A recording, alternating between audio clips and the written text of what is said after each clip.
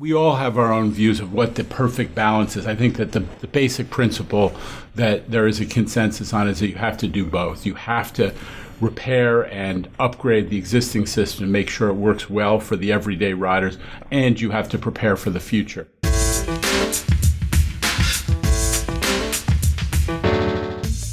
Welcome to What's the Data Point from Citizens Budget Commission and Gotham Gazette. I'm Ben Max from Gotham Gazette. I'm Maria Dulis from the Citizens Budget Commission. For those who don't know, CBC is a nonprofit, nonpartisan budget watchdog focused on New York State and New York City.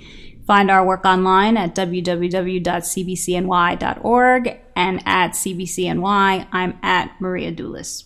And Gotham Gazette is published by Citizens Union Foundation. We're a watchdog news publication focused on New York City policy and politics, as well as New York State policy and politics.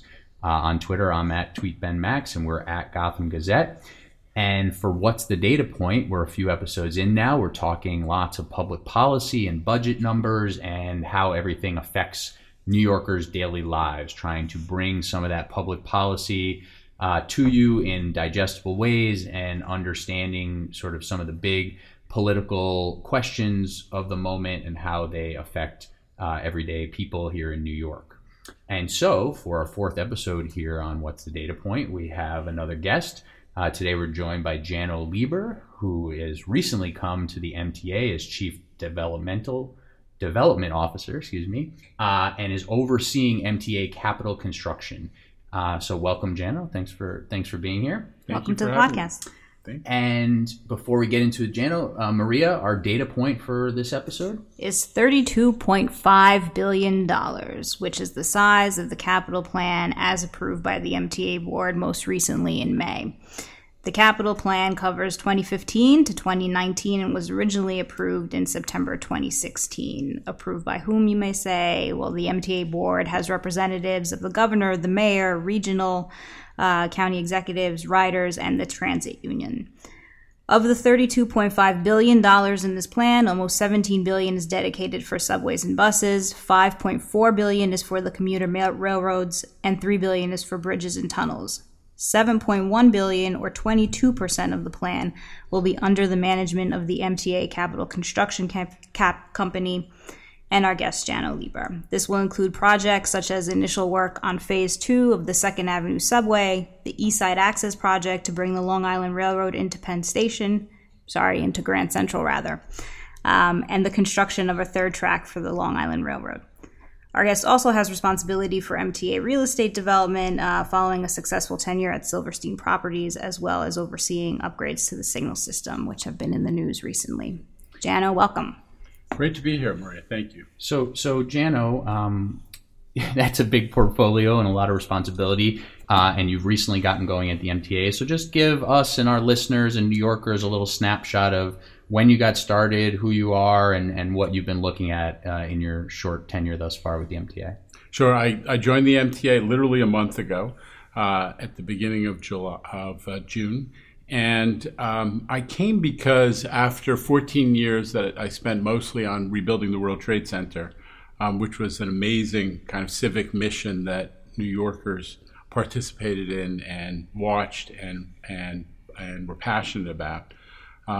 I was looking for a new kooky mission that I thought would make a difference. And Governor Cuomo, his passion about infrastructure is what attracted me to this organization and this opportunity.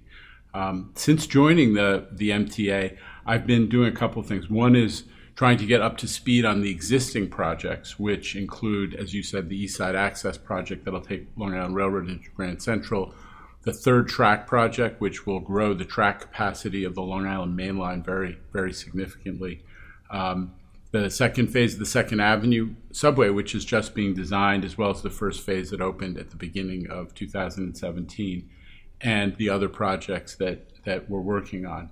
I also, since I just arrived there at the moment that the public debate about capacity and signaling in the signal system of the subways in particular was reaching a high pitch.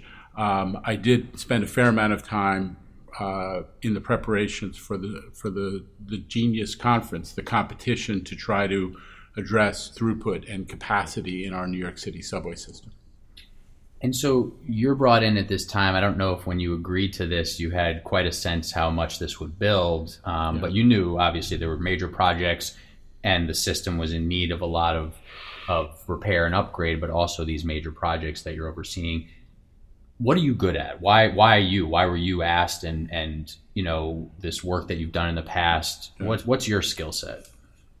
It's a good question. My wife asked that a lot. My kids as well. Well, here's why I think that folks thought I might be able to make a difference in this job. One, coming off the World Trade Center, which was incredibly complicated combination of public infrastructure and private development, I did learn a lot, and we had some success in moving forward a project which was physically and from an engineering standpoint hugely complicated, that had a lot of different players, and which required a lot of public consensus building. And we had some success, and I think that hopefully is transferable too. I'm a subway junkie. I started my career in the Koch administration working on the first MTA capital program from City Hall, and I worked in US DOT in the Clinton administration. So I have some of that background, and I'm passionate about the public transportation system. I think it is our town square. It's where New Yorkers encounter each other, and it's probably the most regular and intense exposure to what the government does or doesn't do for New Yorkers. So it's something I really care about, and hopefully I can make a difference. And so there are a lot of things going on. The governor, you mentioned the Genius Grant competition, Amtrak repair work, some reduced fares, rerouted trains, Joe Lhota coming in, a state of emergency. So tell us and tell listeners, what are the reasons to be hopeful? What are you looking to do soon? Mm-hmm. And do you have a sense of there being a movement in the right direction here as people are sort of panicking about the conditions? Well, I don't think there's a reason for panic. I mean, I grew up in New York City in the 1970s, and I remember when I got out of college, the subway trains breaking down every 6,000 miles. And now it's over 120,000 miles, the equivalent. So we've made a lot of progress, but obviously we have a ways to go. But we know from the experience of rebuilding the subway system and how New York has come back since the early 80s that we can do it. And I think that having a governor, honestly, who is talking about infrastructure all the time does make a difference. And in fairness to him, as recently as last week, he put another $1 billion on the table to help address some of the throughput and capacity issues we're encountering. Right now, New York is facing the result of our own success. We, in effect, brought subway ridership back close to double, I think, where it was, as I said, in the early 1980s, the bottom of the subway system. So we brought all these new people onto the system, and yet the system has continued to age. Even as we've continued to invest through the capital programs in new cars and new systems, there are portions of the system that have aged, and we have not brought fully up to a state of good repair. So a huge amount of the $33 billion capital program is for state of good repair. But the other thing that we have to do, and which is specifically in my scope of my part of the MTA, is to keep planning for the future, to keep doing projects like the Second Avenue subway, which reduce crowding on the Lexington Avenue line by 40%. It is obviously only 3 or 4 new stations, depending on how you count, but it has significant impact on our capacity and our ability to continue to grow and absorb and move people by mass transit. We have to continue doing projects that will protect our future and allow us to grow in a way that's kind of urbanistically friendly, so people can rely on mass transit and commuter rail rather than having to resort to automobiles and so on. So I think that's a big part of my mission there, is to keep those projects that are future looking going at the same time that we're rebuilding the existing mass transit system. So I think there's no question that the reliability of the system is far greater than it was 20 or 30 years ago. And, the MTA's capital plans have been successful in getting the system there and getting riders back on the system to feel like it's reliable and to, help power our economy and everything in the region. But now we're sort of starting to see some of the wear and tear and the age. So how do you think, how does the MTA think about the balance between the investment in state of good repair and the expansion in this project? I think one criticism is that perhaps there's too much investment on the mega projects and on expansion of capacity and too little focus on some of the core infrastructure and getting that to the level of repair it needs to be. Look, we all have our own views of what the perfect balance is. I think that the basic principle that there is a consensus on is that you have to do both. You have to repair and upgrade the existing system to make sure it works well for the everyday riders, and you have to prepare for the future. There's no point paving over potholes if you're just going to run out of space on a road. I shouldn't use a road analogy, but it's one that folks sometimes understand. So where you exactly draw that line, it's a fair debate. I think that the package of projects that we have going on the, as you say, mega project side, the future going, are it may not have been the result of a perfect analysis, but just think about it. The Second Avenue subway is a project that everybody's been talking about for 40 or 50 years since they tore down the Third Avenue L, and it's, as I said, had huge benefits to today's riders in addition to growing capacity. East Side Access, which is going to create a whole new terminal under Grand Central, under the existing Grand Central, to serve the LIRR, is a hugely important project because all those people coming from Long Island, not only do they get huge time savings, but they're going to have a brand new terminal, and it speaks to preserving Long Island as a viable part of our region. It's a huge part of our region, but there has been disinvestment in Long Island on the private sector side, in the industrial economy. Remember, Northrop and Grumman closed down, some other things. So we have to strengthen the connection so people can get to the city and get to good jobs. I will quickly say that geographically speaking, it's unbelievable that doesn't exist already, right? I mean, I know this is a law, right. There's historical questions and reasons not, but it's so commonsensical that it needs to happen. And as you say, Long Island needs to remain a vital commuting hub. And absolutely. I'm sorry. You're absolutely right. And we need to talk about what the benefits are for East Side Access, because it's been a long time coming. It got going in the late 90s, and it's taken so long. Why it's taken so long is not just tunnel boring or the creation of a new station, but the complexity of the this is a little technical, but there is the so-called Harold interlocking, which is where all the tracks in Long Island, including Amtrak tracks coming from New England, all come together in Queens next to Sunnyside Yard. And the complexity of that space and the need to upgrade the signaling in that space and to create new connections and bypasses in that space is one of the principal challenges. And all of it has to do with all that work has to do with Amtrak and making sure that Amtrak is supervising the safety and so on, and all in an operating train environment. But when it's done, it will have huge benefits to Long Island. And together with the third track project, which is going to grow the capacity on the Long Island main line, which now accommodates in excess of 100,000 riders daily, 250 trains, we're going to really create a much better situation vis-a-vis jobs and economic development on Long Island.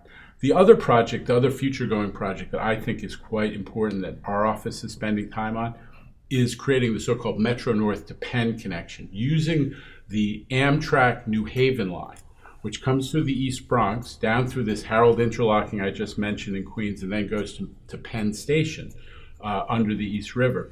Using that East Bronx right-of-way, putting some new track in there, and putting 4 new stations to areas that are population centers, areas that we can hopefully have more affordable housing, but which are disconnected from transit. Co-op City, Morris Park, Parkchester, and Hunts Point. All about roughly 50,000 residents right now, and they could probably have some additional residential and commercial activity. But we really need to create opportunities for those people to connect to jobs and so on in the East Bronx, which is underserved right now. So those are a few of the projects that I think are going to have huge impact on the future. Two quick follow-ups on what you just said. One, So the argument clearly is, the stance clearly is, we don't need to slow down on any of these things. We actually need to maybe speed up on the big projects, because we can do that and take care of repairs, upgrades, all the sort of nuts and bolts that aren't the big mega projects. That's clearly the philosophy from the governor into the MTA, and that you're now involved to oversee that big chunk of it. I think that is the vision. I mean, again, everybody is learning a little bit as we go.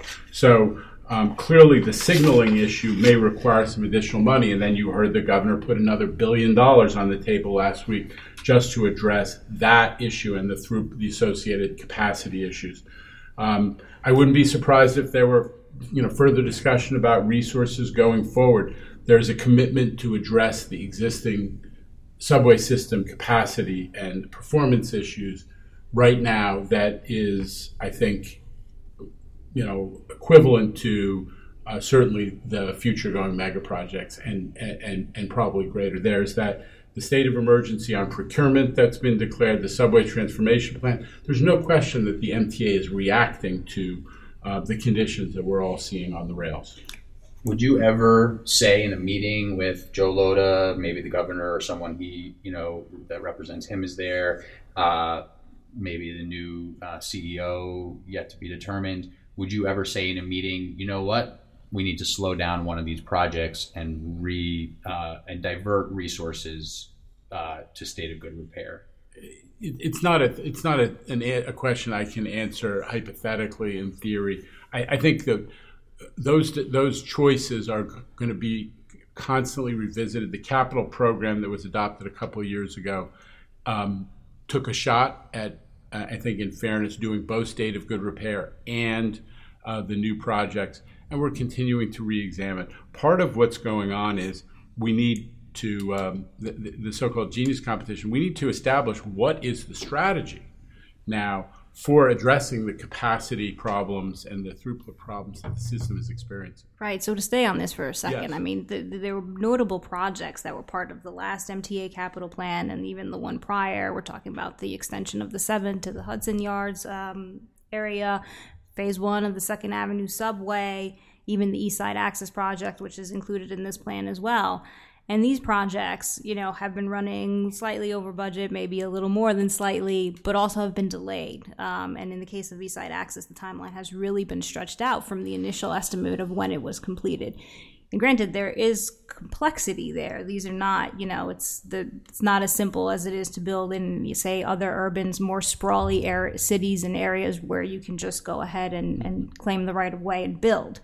But the MTA's projects are, even when compared to dense, older cities like London, still costing more per mile, right? So it's a complicated cost structure, and the projects seem to be really delayed.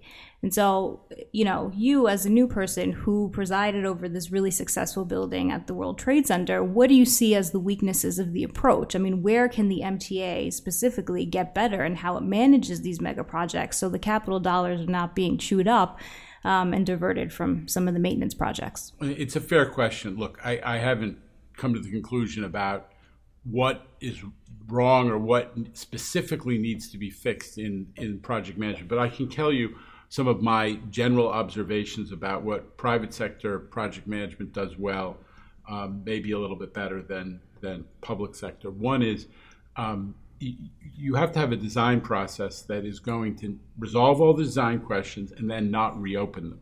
So you need a very close connection and dialogue between the end user, in this case the transit authority or the Long Island Railroad, whoever's going to operate the facility, and who's designing and developing the project. At the MTA, that would be my office, the so-called capital construction division of the MTA. So you need close collaboration on design so that you don't have changes, because changes obviously open you up to contractor claims and delays and so on. So that's something that we clearly can do better on. The other thing I observe that we could do better on is procurement. How you buy the contractor services and the construction work. The public sector contracts, I think, without getting too technical, don't allocate risk that well between the owner and the contractor. sometimes we say to the contractor, take all these risks about conditions that you don't know about, and they throw a huge premium on it. And we'd probably be better off letting the public sector own and manage those risks and try to eliminate them rather than having the contractor, in effect, charge you a much, much higher price for risks that he or she doesn't really understand or can't envision. And finally, the third aspect of it is to make sure that we're very effective on when we finish a job to do a punch list. I know everybody who's been a homeowner or had a renovation project goes on understands that punch lists can drag on and on and on. And when you have contractors who are sitting around still on a job site and wanting to get finished, and you're dragging out those costs, those labor costs, those management costs for the little stuff, and it takes a year or more to finish, that also has a price tag. So each of those things has both cost and schedule implications, and those are a few things that I'm looking at to try to, hopefully do a little bit better. So are these things within the MTA's control to fix? I mean, is this a matter of coming to the table more smartly about how contracts are negotiated with contractors? I mean, there's some design build authority that's been allocated to the MTA. It's being used as part of the Enhanced Station Initiative. Who needs to be involved to tackle these problems and get the MTA on a more streamlined and efficient process? Good question. So first of all, the MTA agencies, the accretion of different contract provisions that end up costing you money and time doesn't happen for no reason. It wasn't just because people are bad or dumb. It has because people are trying to be cautious, because they don't want to. They say, okay, the contractor should take a risk because we want to know exactly what it's going to cost. We don't want any surprises. But the premium on giving the contractor that risk can be very, very great, and it may be more responsible to try to be a good owner, manage the risk. So you have to get the MTA family and all of the agencies to agree on changing contract provisions that may have been sitting around for a long time. You need to actually do public sector procurement, which has all of these competitive requirements and takes a long time and adds cost in many different ways. And to try to make it a little easier for the contractor so that they, don't throw a lot of extra premiums on it. We need to do better to make sure that we deliver the laydown areas and the logistics plans that contractors want and accept, and make it easy for them to operate and do construction, rather than saying at the last minute, well, you can't have that area, or you can't bring your equipment there, or changing the rules so they end up with a change order and it's an expensive negotiation. All those things that require us to work together in the MTA family to change our behavior, and importantly, to make sure that our project managers, frequently who are consultants, don't work for the MTA, because we can't, we need to grow very substantially for projects and then contract again when the project's done and so on. So we use consultants to manage projects, to make sure that our consultants do a good job in not creating additional cost and schedule problems for the contractor. So we're here in our last few minutes with Jano Lieber, who is a month into overseeing the MTA Capital Construction Company. Just last couple questions, Jano. You indicated the governor has put another $1 billion on the table. He said it'll be in next year's budget, infusing the MTA with some more money.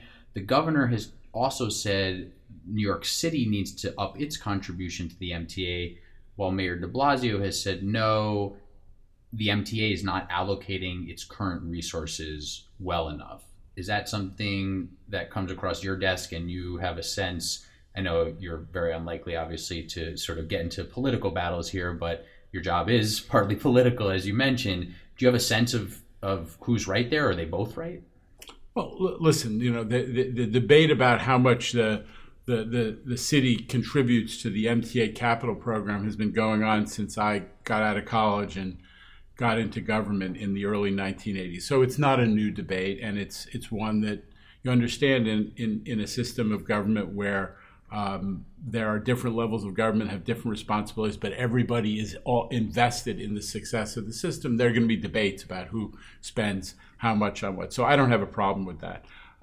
What I do think is important is the governor, the $1 billion that the governor put on the table last week enables us to really get into more aggressively to the question of what we can do within the current capital program to address signaling and more generally capacity and throughput in the system. And that enables us to think big about what can we do to put more trains through the system at once. Now, there's an existing signaling initiative that the MTA has been implementing, albeit a little bit slowly for many people's taste, which is called CBTC, Communications-Based Train Control, which are these modern signaling systems which allow you to have trains operate safely but much closer together, so you can put more trains on a line at once and obviously have shorter wait times. That is hugely important. It's been done on 2 lines, the Canarsie line, the L, and the number 7. Now it's being done in the current capital program on the Queens Boulevard line, which is among our most crowded. And now we have an opportunity to see, in addition to the governor's idea of, are there leapfrogging technologies that could allow us to address the capacity problem quickly? And that's the purpose of the Genius Grant. But it also enables us to think about, can we deploy CBTC on the existing modern signaling system more quickly and maybe in a different sequence? So I think it's created momentum. That money and that challenge has created momentum for this whole issue, and I expect something good to come of it. I have a couple last questions for you that maybe you can answer in sort of one sentence, sort of a soundbite for listeners who are not experts. One is this Genius Grant. Can you just capture sort of briefly like what exactly it is that the purpose of this is and what you're hoping to get out of it? Okay, so it is, as I said before, the idea of 2 things. The purpose is increasing the capacity, throughput, and reliability of the subway system. And there are 3 components. There's a challenge about signals, there's a challenge about cars, and there's a challenge about communications. All of them are about how do we get more throughput, capacity, and reliability of the system. Two potential avenues. One is, again, to accelerate the deployment of new signaling or similar known systems as a way of putting more trains on the tracks and in the station so people can get to work or wherever they're going faster. And the other is what we call a leapfrogging technology. Is there a technology out there, for example, something that's being used in the driverless car world that's moving so quickly technologically? Is there a technology that we could adapt to the subway system that would allow us to make a quantum leap in terms of capacity and reliability in a safe environment? And then there's a secondary challenge as well, which is how do we do communications in a really crowded tunnel system where there isn't much room for new conduit or anything like that because it's so tight, and these are obviously old tunnels and they're not very big. How do we get more communications capacity so that riders could conceivably have more connectivity while they're in the system?